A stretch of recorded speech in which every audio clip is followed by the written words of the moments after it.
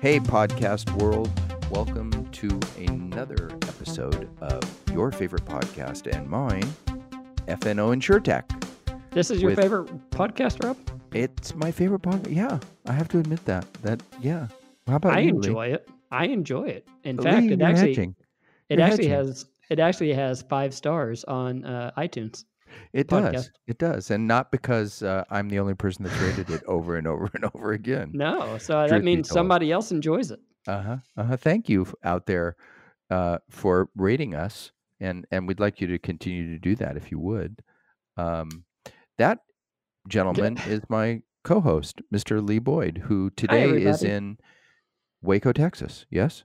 I am, and you're in Sacramento. I am. Waco, Texas is the national headquarters of 470 Claims, where we work, and Lee is in our headquarters today, and I am in my home office in Sacramento, California. You know, Waco is where Dr. Pepper was founded? I do know that. You've mentioned on other podcasts. So does that mean we're running out of things to talk about? No, it's just really a very important thing to know. I wanted to make sure everyone knew it. It's not the first. It's also the home of Magnolia. Yeah, but Dr. Pepper is pretty big. I think that's a good question. Which brand is bigger, Magnolia or Dr. Pepper? That is a good question. My wife would say Dr. Pepper, but I think the general public would say Magnolia. Kyle in Davis fact, would say. Yeah. You know, Magnolia actually has a very interesting thing going on this weekend. They have a silo marathon and half marathon race. Will you be participating? I will be. I'll be doing the half marathon. It's one of the best half marathons out there. I love this one. This would be the second year of it. Wow. For those of you who don't know, my co-host here, Mr. Lee Boyd, is a marathoner, half marathoner, triathlete, all around healthy guy. And, you've also walked on a treadmill before. I have, 3 times, and but I try to stay away from it because I get sweaty every time, and that's it gets all sticky. I don't understand. You got to shower afterwards. It's a lot of trouble. But none of that has to do with today's episode. Nothing. Although, what is today's episode? Today we have an alumni of Y Combinator, not our first alumni of Y Combinator. This is Mr. Cameron MacArthur, who is the CEO, I believe, and co-founder of AI Insurance. Yeah, AI Insurance is a very interesting product. It's a claims management software company, and it's designed for smaller insurance companies.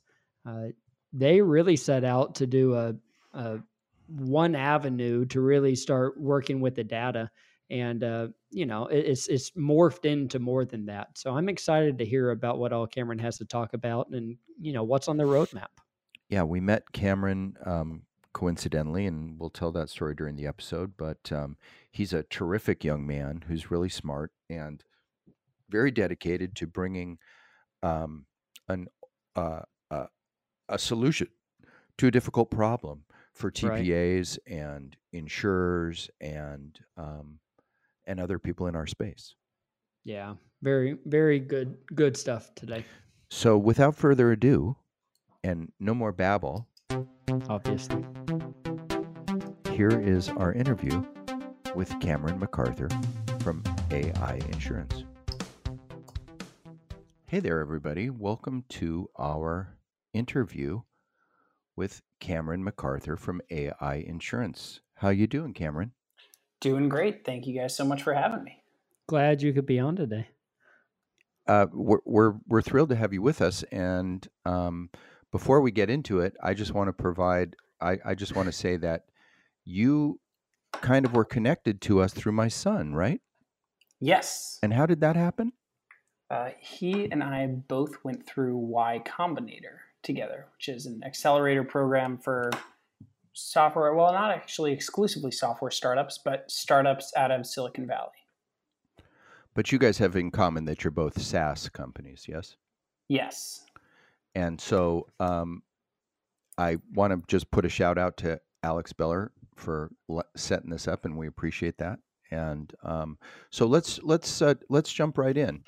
let's talk about AI insurance. And we like to start by giving our guests the opportunity to do their elevator speech or take a couple of minutes and talk about your company. Yeah, great. The nutshell is that we build claims management software, and it's modern cloud-based claims management software specifically directed at TPAs, claims management companies, and small captives and risk retention groups that manage their own claims. This is because we found that there was a huge part of this market that was really underserved.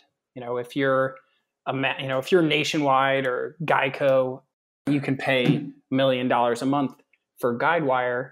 But if you're a small captive or a small TPA or even a large TPA, $1 million a month isn't even in your stratosphere. And these old softwares, there are a bunch of claims management softwares out there, but because of their age, they're 25 years old, 35 years old. So they're actually built in a way that is just not very applicable to a bunch of different kinds of books of insurance. And the technology stack that they have is just candidly outdated with what's available in 2019. Sure. So we're all about bringing claims management to the cloud at a really affordable price and letting everybody involved in a claim see all the information associated with it and do their part, regardless of where they are in the world. And then the AI piece of our AI insurance comes into our long-term goals. Is we want to move the claims management behavior and process away from just saving PDFs into folders and into starting to actually track quantifiable data points. And when you start to do that as an organization, you can then learn from those data points, apply artificial intelligence and machine learning, and start to unlock some really cool predictive analytic capabilities. Cool. We'll talk about data some more a little bit later, but I want to just dig into your history a little bit. For those of you who haven't met Cameron is, it's fair to say, a young man. And you don't hear a lot of young men who are in their 20s talking about building claim management systems, unless maybe they grew up in something that's relevant to that. But that's not really the case with you, right? So my question is how do you get from I think you're from the Northeast, correct? How do you get from there to where you are today? How did that happen? Yeah, it's a good question, and one that I get a lot. Like, hey, Cameron, you're 25. Why are you building insurance software? And I think for me, it's really that I've always been a problem solver, and I sort of stumbled into this space. I was working as a cognitive software engineer at IBM in Boston. There's a lot of healthcare up there and health insurance, and as a result of the large hospital systems, a lot of medical malpractice insurance. So I got exposure to the space through a friend and basically was blown away at how much information was moving through this insurance market. And even, at that point, I was just looking at MedMal, which is less than 0.5% of insurance, and just how underutilized the data was. And, I started digging, seeing if I could be a little bit more effective with this data. And I think if you're someone who likes solving problems, it's hard not to get excited about the insurance space. Not to knock on the insurance space. No. Every industry has Sure. issues, but we're talking about a $5 trillion market that really hasn't changed too much since the first insurance company was opened like 352 years ago. Okay, so go on. So you you basically graduated high school 15 minutes ago. No, but seriously, so you're a young man. dive. You're working at IBM, and what do you see? There had to be a moment. Yes, yeah. I can walk you through that. So I met a friend of a friend who worked at a medical malpractice insurer, and they were a data analyst there. And as a nerd, I was like, "That's cool. What kind of data do you analyze?" And I learned that they were analyzing this medical malpractice insurance claims data to provide averages. So a hospital would say, we had 20 cases where a doctor sewed someone up and left a sponge inside them. Is that a lot? And they would say, no, the national average is 50, so you're doing great. right? Or the national average is 2, so you have a lot of work to do. And hearing about how that data was used was incredibly eye-opening to me, because I was like, man, there's hundreds of thousands of medical malpractice claims. You could learn something really valuable about these claims that are far and away, more significant than just whether or not you're slightly better than the national average, right? So I started to look independently at if I could predict what a claim would cost, like set a perfect reserve, predict a perfect indemnity payment using what's called the NPDB, Cool. the National Practitioners Database. And it's just for medical malpractice claims. But the long and short of it was that using some pretty basic machine learning, I was able to predict indemnity payments with about 75% accuracy into 5 different pricing buckets. Again, as more of an independent kind of engineering project than anyone who knew anything about insurance. But then I started reaching out to some insurance companies and basically said, hey, is this any good? Is this useful? Some very large insurers took interest, brought me into some meetings and kind of validated, oh, there's something really valuable here. And that was what kind of kicked off the whole, that's what really got the ball rolling. So I applied to Y Combinator, that accelerator program that your son Alex went through, got some funding and started building out this product. And we were originally just predicting indemnity payments, right? Setting perfect reserves, predicting what a claim would cost, and very quickly learned that it was a cart before the horse issue. Sure. So as we worked with more and more captives and risk retention groups, which is where we started, because in medical malpractice, about half the space is handled through the risk retention group market. It was just very eye-opening that there were so many small insurers and even medium-sized and even large-sized insurers that didn't have that data.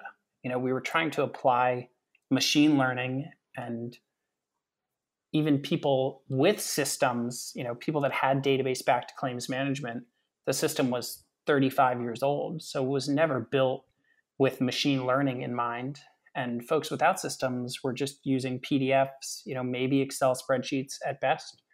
So it was, I think, cart before the horse is the best way to describe it. We realized, there's this hair on fire problem that needs to be solved before you can start looking at really cool stuff like machine learning and artificial intelligence. And, when you see something like that, you kind of can't help but solve it. And just so our insurance side understands, this is, you're not talking about a theory anymore. I mean, you have customers, you have a product, it works, and people are using it every day, correct? Yes. Congratulations. That's great. Thanks. Yeah. Yeah, that's a very good thing. Living the dream as a startup founder. In your garage? Not quite a garage. Okay. All right.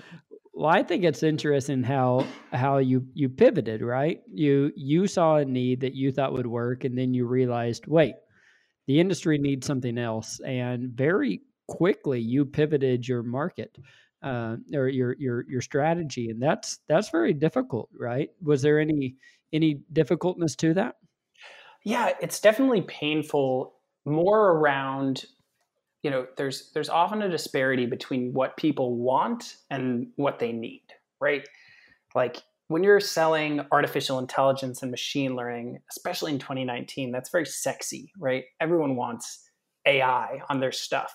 And what's less exciting is to tell people, hey, what you really need is workflow software to, yes, track data points. And I think one of the hard truths is that, everyone, it would be nice to just be able to pay money, plug in cool machine learning and get all these benefits.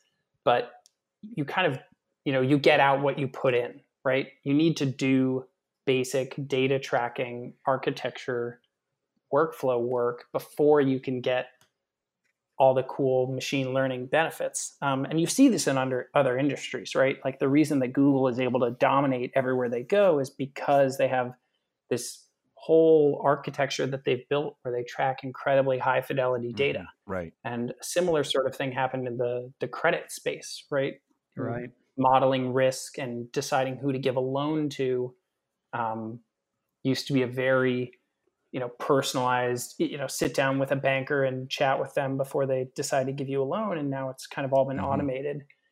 But that process wasn't easy. There was a prerequisite there of getting this data. So the pain was less about the switch. We kind of equate it to selling solar roofs, and then you go to put someone's solar roof on and their house is on fire. And all the houses on the street are on fire. And so it's not that it's, painful to go put out these fires. It just can be hard to educate people on, this isn't a quick, easy fix where you just get to pay money and plug in AI and now you get AI, because I think anyone that sells you that is going to disappoint you.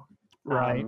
It's really about building your organization such that you're a data-oriented and quantitative-focused organization, and that unlocks your whole, system to all the potentials of what you can do with well-structured data. So is that the problem you're solving? You're solving a data problem that people's data is unorganized and you're unable to get to it a lot of times. So your solution allows it to be organized and accessible? Yeah, I really, for a lot of companies, it allows it to be present. Okay. There are a lot of, a good example of this is if you think about someone like, Guidewire, Ventive, your big claims management database-backed companies. Guidewire has 350 customers. Ventive has 600. I think all those companies together cover about 1,500 companies, right? And there's 32,000 insurers globally. So there's a massive, there's thousands of insurers, and there's something like 16,000 TPAs in the US alone, right? Thousands of TPAs that don't have a database-backed claims management system. So when they get information, it's as a PDF from a lawyer that gets saved to a folder. And so everything that they learn about a claim is in their head. And that information is not being quantified or stored anywhere, right? Yeah. And that's where you get this kind of paradigm of the longer someone's been a TPA, or the longer they've been a claims manager, or the longer they've been an insurance company, the more experience they have in predicting where claims are going to go or seeing where they're going to go. And there's kind of an inherent ceiling on that model because there's only so many years that anyone could be a claims manager. And, it really can't compete when you look at, if you start to quantify those things that inherently in your head, right? That sort of you guys know better than anybody, right? You read a claim and you're like, oh, Sure. I've seen Sure. some things about this before and I know where this is going to go. Yeah. It's about taking that and putting it down as actual data points so that you can see the bigger picture and learn at scale from hundreds of thousands of claims. So what type of claim is it you're after? Is it all claims, or is it property, auto, health insurance? What is your target market? Everything inside property and casualty right now. Definitely not touching health insurance. It's a pretty crazy space over on the health insurance side. Yeah. Incredibly complex and would really have to be a whole different product. Within property and casualty, actually, we're completely data agnostic. So we have everything from medical malpractice, long-term care, auto, home. It's all fair game. Because at the end of the day, we build, our system is data agnostic to the TPA or to the insurance company. So you as a company decide what information is valuable to be tracked. And we are obviously have some global taxonomies for certain books of business, where there's already a data standard for you should track these things about a claim. But even within that context, we allow companies to say, we want to know these 10 pieces of information or these 100 pieces of information about every claim. And because of that, when you look at it through that lens, everything within property and casualty can really be pretty well handled as long as you're dynamic about the information that you're tracking. So whenever you're tracking this information, you talked earlier about PDFs being hidden in folders. What do you do that's different? Is it capturing this data more on form-based applications where you can report on it? What are you doing that's different than other claim companies, claim management softwares? It's a great question. I think it's a couple things. So one is about actually changing behavior, right? When you read a PDF, you learned a lot of things. Let's say it's a, PDF from an attorney, right? You learned who the attorney is, and maybe you learned something about the plaintiff and who their power of attorney is and what their age is. And so you take all these learnings, and part of it is about just doing literal data entry really seamlessly. So letting you as a claims manager or a TPA enter in those individual data points and change the behavior to start tracking those data points. And then the other is about search and accessibility of the rest of that data. So when you upload a PDF, classifying it into the right place and allowing you to do a deep elastic search that will go through the text of email files that you upload and the text of PDFs that you upload to find the information that you're looking for. At the end of the day, our goal is about giving everybody involved in the claim accessibility to a single source of truth so that everyone who learns anything can put information in one place as a specific data point, and everyone has access to that. And that goes all the way down to first notice of loss, right? Instead of someone filling out, or calling or emailing, their broker or whoever they think their insurance company is to tell them a story, and then have that person tell the underwriting company to get the policy, and then the underwriting company, right? Like, instead of that whole game of telephone, fill out a first notice of loss form, ask them questions, that becomes an incident report that now everyone gets notified about and can see and add information to and kind of grow naturally. So out of all of this data and the artificial intelligence, what do you hope to gain, or what do you think that you're going to be able to produce in the future, making all this data accessible? Yeah, good question, I think. So there are two things on our roadmap. And again, I'll reiterate that doing these predictions, this artificial intelligence, is at least a year out, maybe 2 years out. Okay. For us in terms of books of business, because to do those things well, you need to spend at least a year getting good quality data. Right.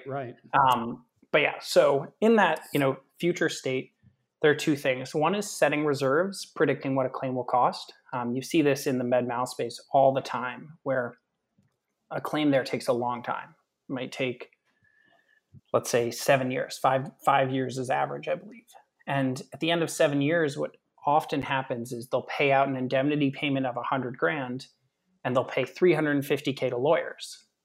And so if you're an insurance company, you're kicking yourself because you're like, man, if I knew I was going to pay that guy $100,000, I would have given him $200,000 6 years ago, right? I would have saved a bunch of money.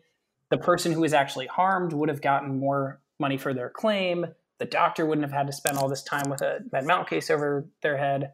And that's an extreme case, but it really holds for everything in property and casualty. I actually just took a Lyft, and the driver was talking about how it took them 6 months to get, money from their auto claim.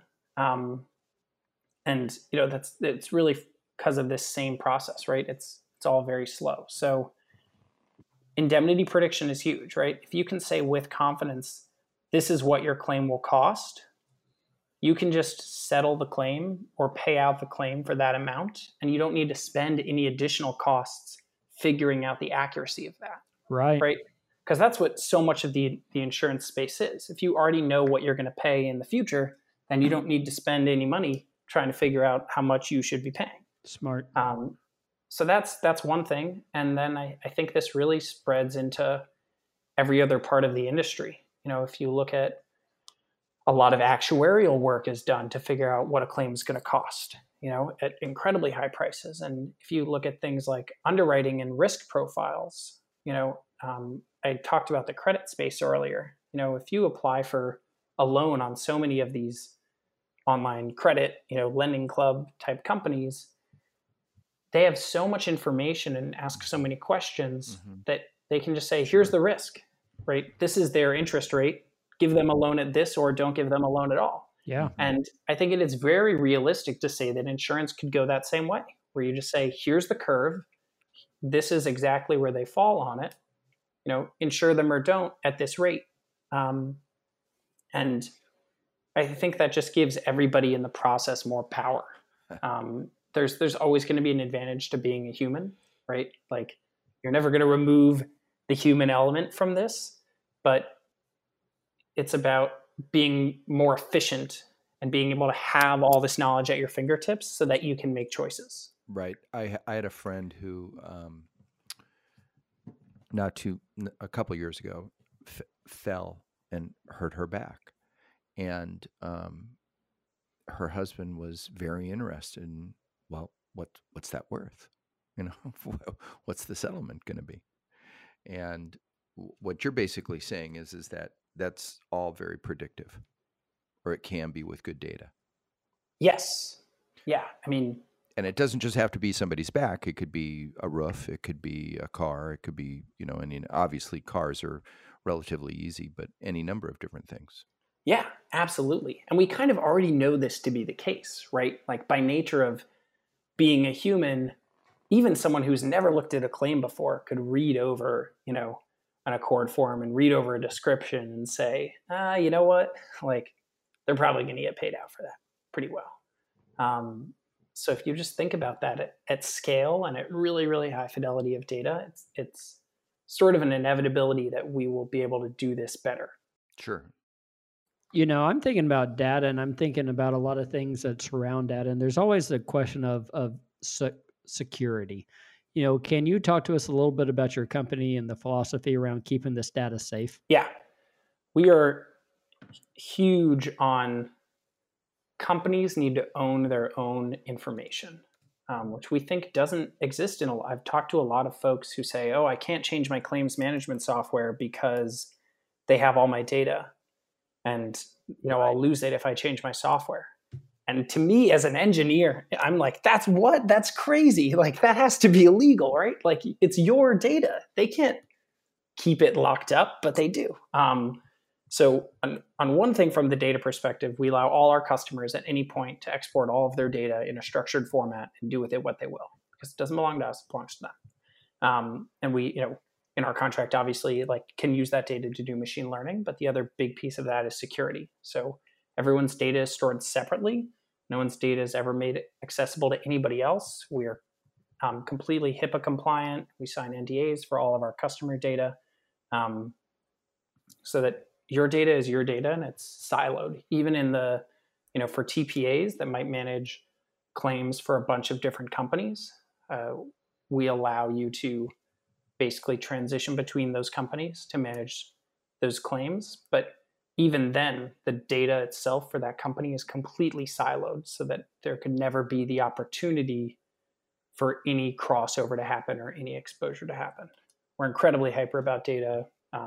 We even have BAAs signed with Google, our cloud provider, and they meet something like 8 to 10 different annual security audits every year. So I consider us truly at the forefront of data security, data protection, and then also customer data access. So can we talk a little more about being a startup? Yeah. That must be a very interesting experience. I think that most people in our audience who are outside of that community, everybody hears stories. I've watched Silicon Valley on HBO, so I know exactly what goes on in startups by watching that. But I think you might think you're being facetious, but but that's actually right. So talk to us about being a startup in the insurance industry. It must be illuminating and interesting and challenging and everything else. But tell us about being a startup. Yeah, so I was at IBM, which was a 400,000 person company. So you can imagine there's a pretty 400,000. Yeah, that's a lot of that's employees. A lot of people. Yeah, I might be running it. It might be 365 or something. Oh, I thought so. Yeah, I'd have to double check that. But a lot. The point is a lot more than two. So when you found a company and you go from 365 to 1 or 365 to 2, you obviously get a lot more. So I think the advantage of being a startup is that you get a really large impact and you get a really focused vision. There are a lot of people at large companies that go to work and they do their 9 to 5 and they're not moving the needle. And when I say the needle, I don't necessarily mean the money needle. I mean like the needle for actual impact on what you're trying to do, right? And that's just really like cannot be matched at a startup. Like every single day, every minute of work that everyone here does actively impacts our customers. Like before I got on this call, I was on a call with a customer and just going over, they said, oh, like it would be great if these categories could be this. And, like I tried to upload this file like this. And you can really, really actively and quickly make massive change very quickly and move really fast. I think that's something that's really eye-opening to a lot of our customers is like one of our big selling points is we onboard all of your data in 1 week. Yeah. And we don't charge for that, for like implementation or onboarding like so many of these large enterprise software companies do. And most folks don't believe us when we say that we're going to onboard all their data in a week, right? Because their last contract took a year and a half to onboard their data. And I think really you get those advantages when you're a small company. There's no waste, there's no slowdown around things like that. So you can deliver value to your customers really quickly, and you can get really specific feedback from your customers to give them what they actually want. I think as you get bigger, it's more and more like you get what you get, right? You're not like emailing IBM about their mainframe and saying, hey, it'd be great if this thing had wheels on it, right? Like you're not getting wheels. Like, and if they do say they're going to change something for you, it's going to cost you, an insane amount of money, and you're not going to get it for 2 years. But when you're working with a startup, which is something I love, right? You say, hey, we need this thing, and you can get the thing in a week, right? And I love that being a startup founder, because I think it's foolish for any company to think that they know more about a space than their customers, right? Like you're building a software to solve their problems. So the more that you can learn about their problems, the better your software is going to be for everybody. And the speed at which you can do that is just unmatched in a startup. Yeah, and I think about, being in a startup, your voice as being on the startup side, your voice is so powerful. You speak and everyone listens. Whenever you're with a large company, sometimes your voice, falls into the woods where not everybody can hear it. But if you have an idea, it's accepted, or it's at least discussed, and you feel more powerful as a employee, as a founder. You can actually make a difference. I had a friend one time who told me that they went to work for a startup company, and they decided that they were either going to go work for a startup company or go get their MBA, that they wanted to learn more about business. And they went and worked for the startup company versus their MBA. And he said it was a great opportunity, that he got more knowledge on business practices by working for a startup company than he thought he would have with his MBA. What do you think about that? I think that's absolutely the case, because when you come to work for a startup, when you sign up to work for a big company, you're going in to give them work to get a paycheck, right? Yeah. And when you join a startup, you're joining it because you care about their vision. You care about the problem that they're trying to solve, and you want to contribute to that solution, right? Because if you just wanted to get a paycheck, you would just go work for a big company. So I think by nature of that, everybody is way more involved, right? Like, of course your voice gets heard because you care about what the founder and the CEO and the CTO all care about, right? Which is making your customers' experience better. Like you wouldn't be there if you didn't care about the mission and the vision. And kind of by the same token, since everyone is on that same goal, right? Of like our goal is to make better claims management systems, like make our customers' lives easier and faster.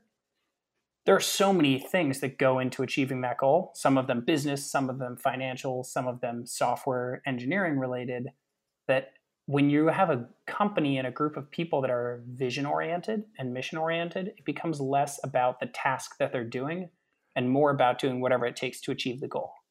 So in that way, you get so much more exposure to business and to finances than you ever would at a normal company, because it's you're a team. Everyone's Yeah, right. You're going not after siloed. this. Yeah, exactly. Like you weren't hired to do business. You were hired to help these customers have a better claims management experience.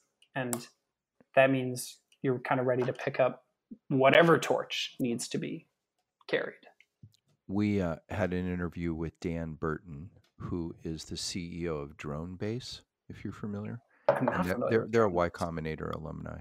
And we asked Dan, he also has a Harvard MBA, which is, pretty, not a bad pedigree. Yeah. And we said, wow, you're a Harvard MBA, blah, blah, blah. And he said, and I'm paraphrasing, so don't get mad, Dan. But he basically said that that his Y Combinator experience, or the startup experience, was actually kind of more valuable than his Harvard MBA experience, right? It meant more to him, and it gave him more background and understanding and everything else. And I think that that's related directly to what you're talking about in a startup. I mean, what Y Combinator does is they just kind of put the whole thing on steroids for you, right? Yeah, definitely. It's a really great forcing function for progress. Like one of the best things you learn from this accelerator is that, like I mentioned, all that matters is improving the experience for your customers. Like, did you move the needle on your goal as a company? So that's over and over and over again what they're pounding into your head. Yes, every single experience. You do group office hours, right, where you all sit in a corner with these other companies, and everyone goes around and you say, "What'd you do the last 2 weeks?" Right, and within 2 weeks, you have good weeks and you have bad weeks, right? And it's kind of this really strong forcing function of sometimes you'll sit down and say, "Hey, we didn't have a great week. We didn't get these problems fixed that we wanted to get fixed," and that's where we sit. And everyone else says, "Oh, well, we solved all our problems. Like everything's way better."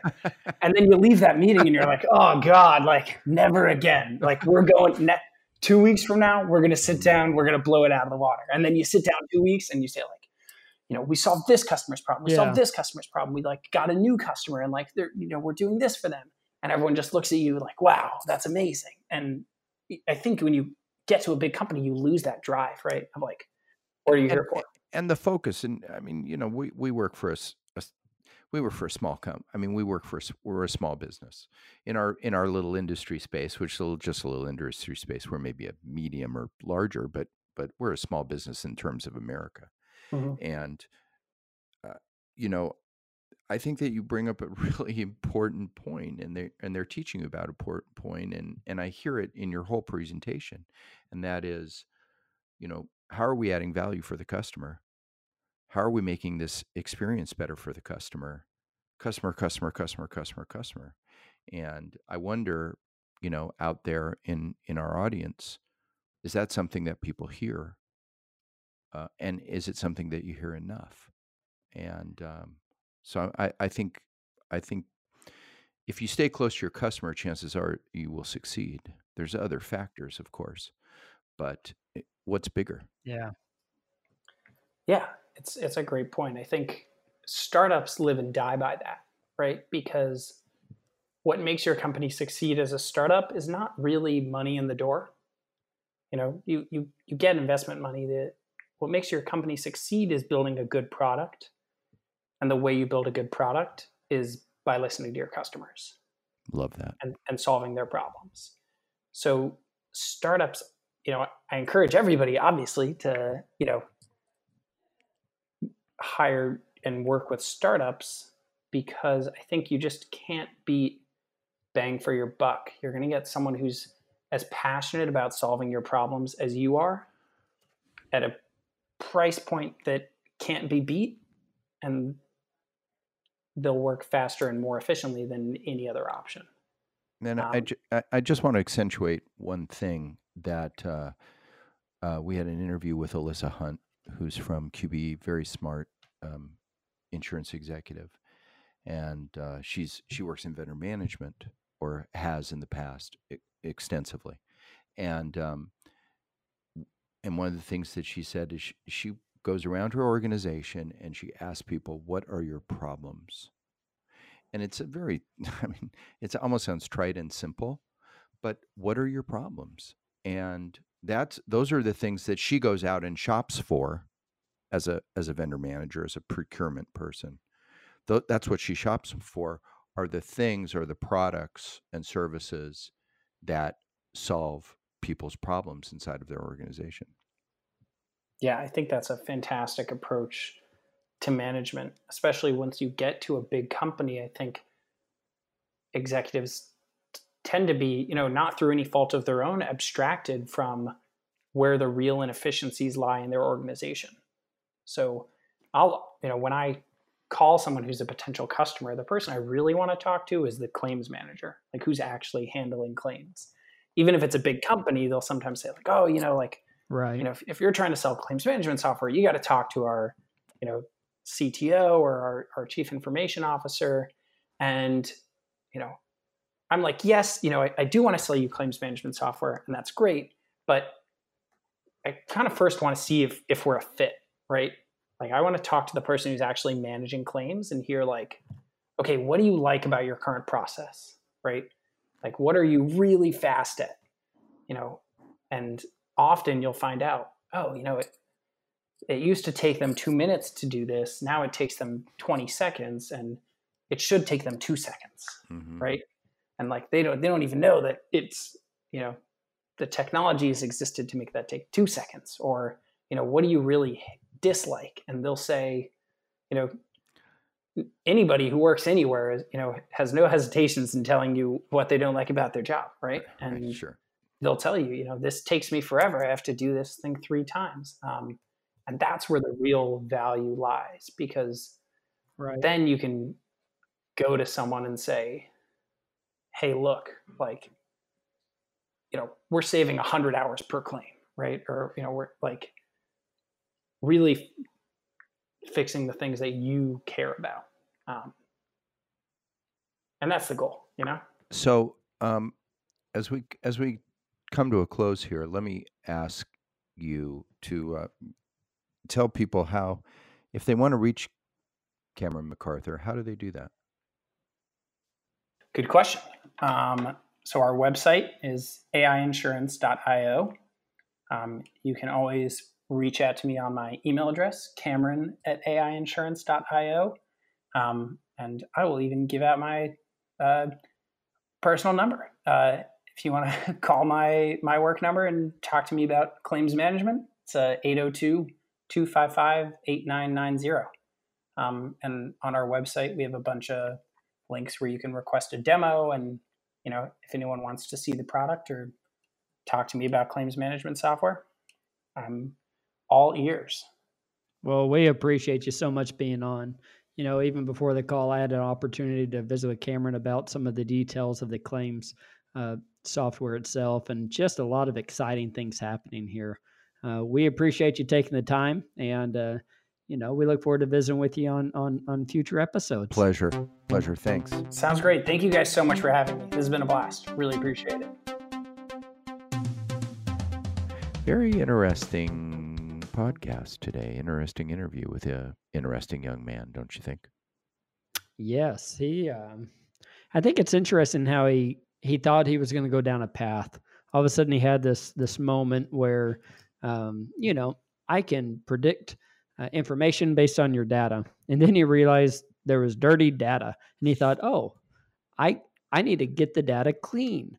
And he decided that's where he was going to start his company. Mm-hmm. I thought that was neat. Mm-hmm.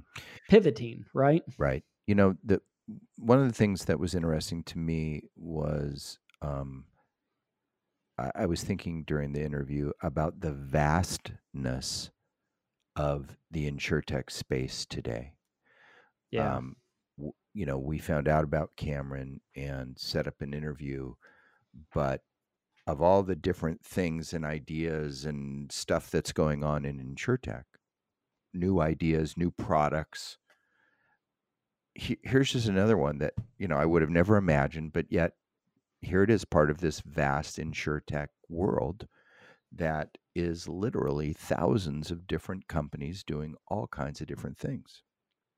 Yeah, it is. And, claim management systems is not one that you ever really thought about. You thought, oh, well, it's a system. It's going to hold records and I'm going to be able to access the records and, it'll be great. But claims management in insured tech using AI to actually read the data, that's a whole nother twist on Right. insured tech. It's a whole nother way to really make your data work for you. Right. His future state that he was talking about, super intriguing. Yeah, being able to predict the cost of claims. Uh, I think that you would be able to use the data and really start working on the underwriting side based on what you Yes. did in the past, and uh, heck, you could start bringing in some additional data sources from outside, just like he was saying. Whenever you go to online to get a loan, they already know so much about you. Mhm. As soon as you start bringing all those additional data points into a software, you're going to have a lot of information to sort through. Mhm. Mhm. Yeah, I don't think that the final chapter of AI insurance has been written. There's a lot of road and a lot of roadmap in front of them that I think is really intriguing. Yeah, and I think that people, who have invested with them have said, "Okay, I understand you're making a foundation right now, but I'm really excited about the 35th floor, right? Or the 75th floor Uh-huh. you're going to be building." Uh-huh. And I see him, even in Uh-huh. talking to him, he's a driven person Yes. who's a hard worker, Yes. and I'm excited about what he's going to be able to do with this product. Yes. And I know that that even a company like ours could use a product like his. Yes. Yeah, I even, during that interview, I was thinking we have a need that would fit that would fit his company very, very nicely. Mhm. And I think a lot of companies do. There's not always one solution that works for everything, for all of your needs. So a lot of times you have to bring in different softwares, and this would be a great one to help you out with that. Well, we're real appreciative to Cameron, and we wish him all the best. I'm sure that we'll speak to him again and see him when we're in Silicon Valley, and um, we'll see you all on our next episode. What do we say at the end of our episodes, Lee?